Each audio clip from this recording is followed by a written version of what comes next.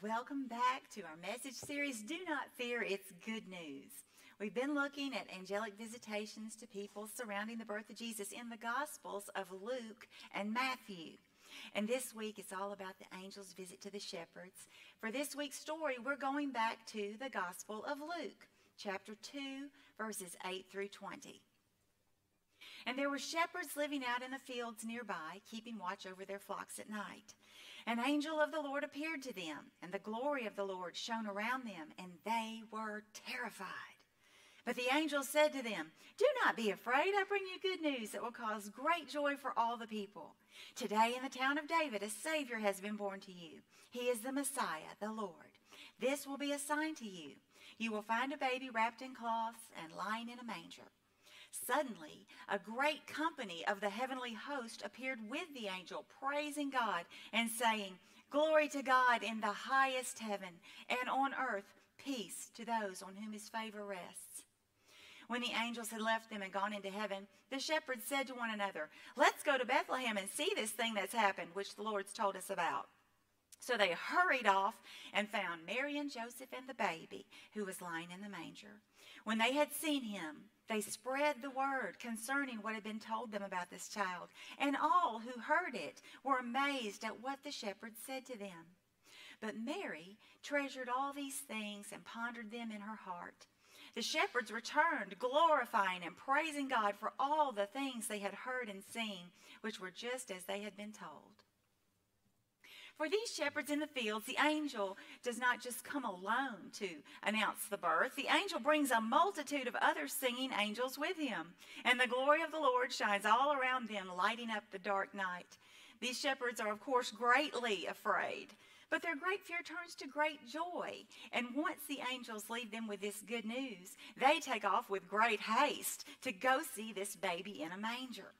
Can't you just picture this group of young shepherds just running through the fields trying to head towards town with this flock of sheep trying to keep up with them? That must have been a sight in itself. You know, sheep can't run that fast. The setting for this story is in the middle of the Roman Empire under the rule of Caesar Augustus. Caesar Augustus was also famed to have been born in some divine way, sent by the gods or what have you. Augustus was considered the king of peace for his empire, and that peace was called the Pax Romana. It was a peace achieved by the suppression of violence with more violence. A peace achieved through violence and opposition is not true peace.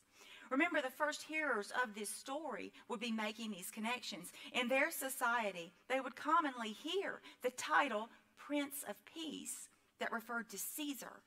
But now they're hearing the title Prince of Peace being attributed to Jesus, this child born in a manger, a striking contrast. Not only are there different forms of peace, there are also different forms of power.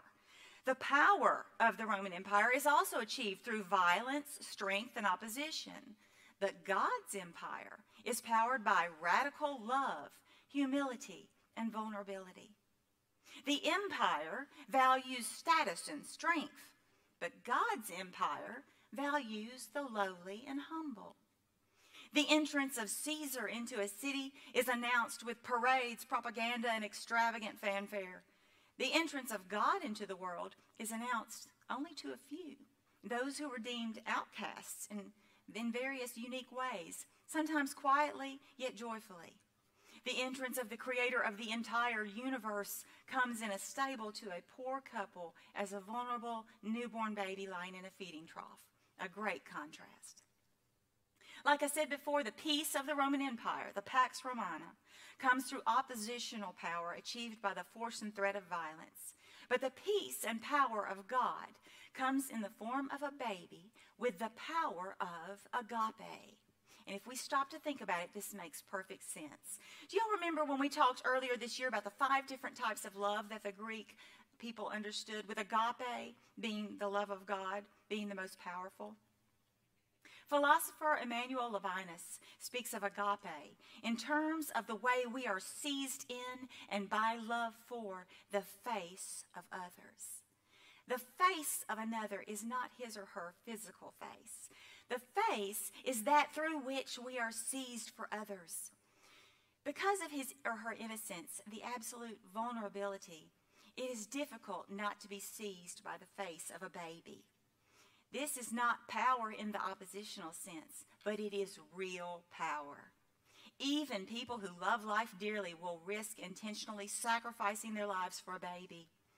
Power in the oppositional sense does not instill such willingness unto death.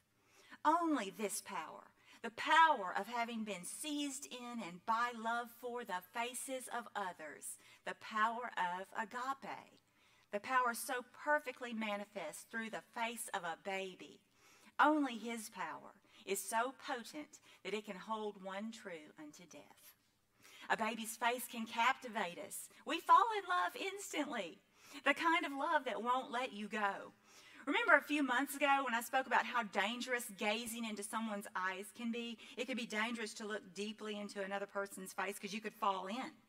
That's what I'm talking about, falling in love with the face of another. Once our spirits connect, we are willing to go to the ends of the earth for one another. We become willing to do anything to protect them. We love them so deeply, we would die for them. I wonder, when the shepherds finally arrived at the manger and got to look upon this perfect baby Jesus and were held captivated by his innocent gaze, as they were falling in love with the baby Jesus, I wonder if they saw in his eyes looking back on them, his little face filled with the love of God. I wonder if they saw him saying back to them, I'm willing to die for you too. This is the miracle that came to us at Christmas, wrapped in strips of cloth, wrapped in mystery and contrasts, born into controversy and under suspicious circumstances. The entrance of Jesus was so disguised, so humble, that only those low enough to the ground, humble persons, could appreciate the event, could recognize that the power, the love that would change the whole world had finally arrived in the form of this innocent child. Agape love is the most powerful force on earth. It is the reason we celebrate Christmas. We have spent the past 4 weeks talking about angel visitations, and it's been very interesting to learn more about these messengers of God. One, that they appeared in person and were terrifying at first to behold, not the cute little angels that we see everywhere. Two, that they had a formula for delivering messages. First, they appeared to people, which really scared them, but they said, do not fear, it's good news. Then they delivered the message from God. 3, then the people always questioned it, and then the angel offered a sign to confirm the message. And 4, to learn that angels can appear to us in different ways, sometimes in person, sometimes a vision, sometimes through our dreams. But let us not forget the scripture that talks about angels in Hebrews 13:2. Do not forget to show hospitality to strangers, for by so doing, some people have shown hospitality to angels without knowing it. Yes, angels are still among us. The word angel comes from the Greek word angelos, meaning messenger. Just like the shepherds, who once having seen the good news for themselves, went out to spread the message, we can become messengers of God ourselves. Sometimes God uses other people to answer our prayers. Sometimes God uses other people to give us God's wisdom, to give us advice or encouragement when we need it the very most. In these instances, we can say that truly there are still angels among us. And don't we all experience this? When they appear to us in our lowest moments, when we're down or afraid or alone or without hope, isn't the first thing they say to us in some form of another, do not be afraid, it's good news. They reassure us, give us hope and comfort when we need it the most. They are messengers of God bringing good news such as, this too will pass. You are not alone. God is with you, and so am I. You are not forgotten about. Jesus loves you, and so do I. Here's a casserole. Here's some money to see you through. Here's a hug. Here, hold my hand. And when they give us their hand, it is the same as Jesus holding our hand himself. Because of Jesus' birth, life, death, and resurrection, we have now become the body of Christ on earth. Christ is with us, among us, and in us. The miracle is the presence of Emmanuel, God with us on that first Christmas day continues today with each new Jesus follower, each person who wakes up to the reality of Christ living within them.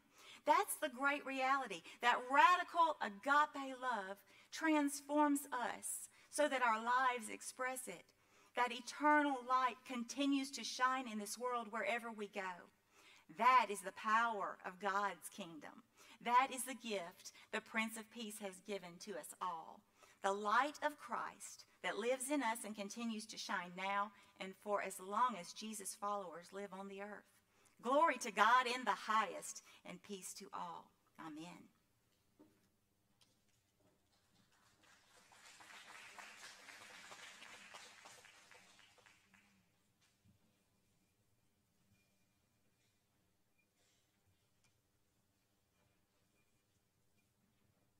I would like to bring you a piece of good news as well. The good news is we can leave everything just as it is. So this morning, no stacking of chairs, no hauling of things. And then there's great, yes, yay. And then there's great news. We do get to do it after the 5 o'clock service tonight. So that's great news if you're going to be here tonight at 5 o'clock, which you're, of course, encouraged to come back and join us for our Christmas Eve service at 5 p.m. When that's over, if you're able to stick around, we'll be breaking down all of this to turn it back into a gymnasium. Now, if you're able, if you'll stand and join us in singing Follow the Light.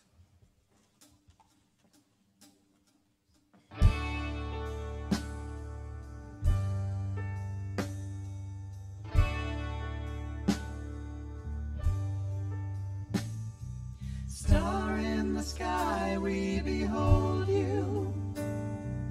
How could our eyes turn away? Drawn to the light of mercy that comes to make a way.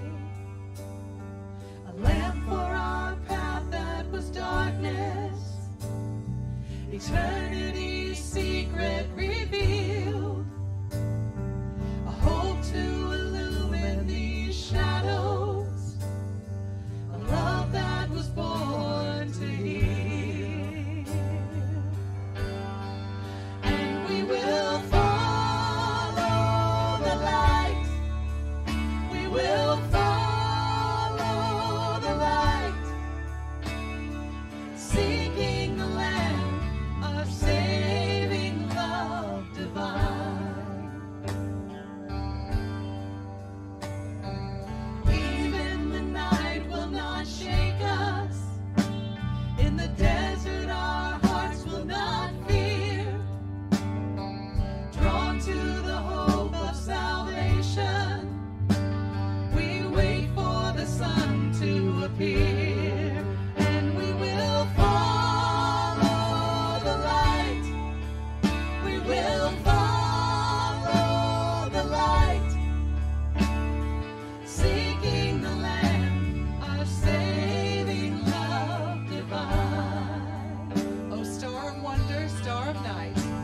Oh, star of wonder, star of night, star with royal beauty bright, westward leading, still proceeding, guide us to thy perfect light.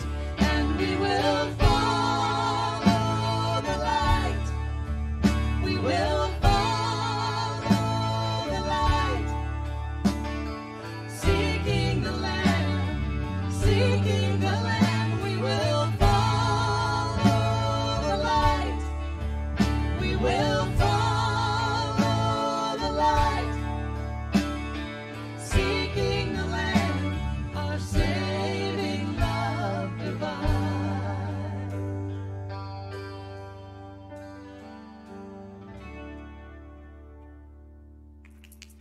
Amen. Amen. Well, you guys, you've got 5 hours left to invite every friend, relative, associate, stranger, and neighbor you know to come back here at 5 o'clock for the Christmas Eve celebration. Newcomers, do not forget to get your gift bag on that back table. And y'all, there's a bunch of free stuff. Kids, what you going to do with the free stuff? steal it and give it away. Glenna has a great idea. The stuff on our back table makes excellent stocking stuffers. So stop by there and get you a bunch of things. All right. Don't forget, after the Christmas is over, we're starting a new message series on January 7th called Wrestling with Doubt, Finding Faith. Even if you don't have doubt about your faith and you don't have any questions, you're going to benefit from this message series because you're going to walk away with some excellent answers to give people when they ask you, why do you follow Jesus? Because you can't just say, oh, because he's the greatest. Well, that's not good for someone that's been hurt by a church or hurt by an angry Christian. You're going to have some excellent answers to give. So y'all tell your friends, come start the new year off right with us or with our Wrestling with Doubt series, January the 7th. All right, receive this blessing. May God bless you and keep you and make God's face shine upon you always. Go now in peace to love and to serve God and each other in the name of the Father, the Son, and the Holy Spirit. Y'all go in peace. Merry Christmas.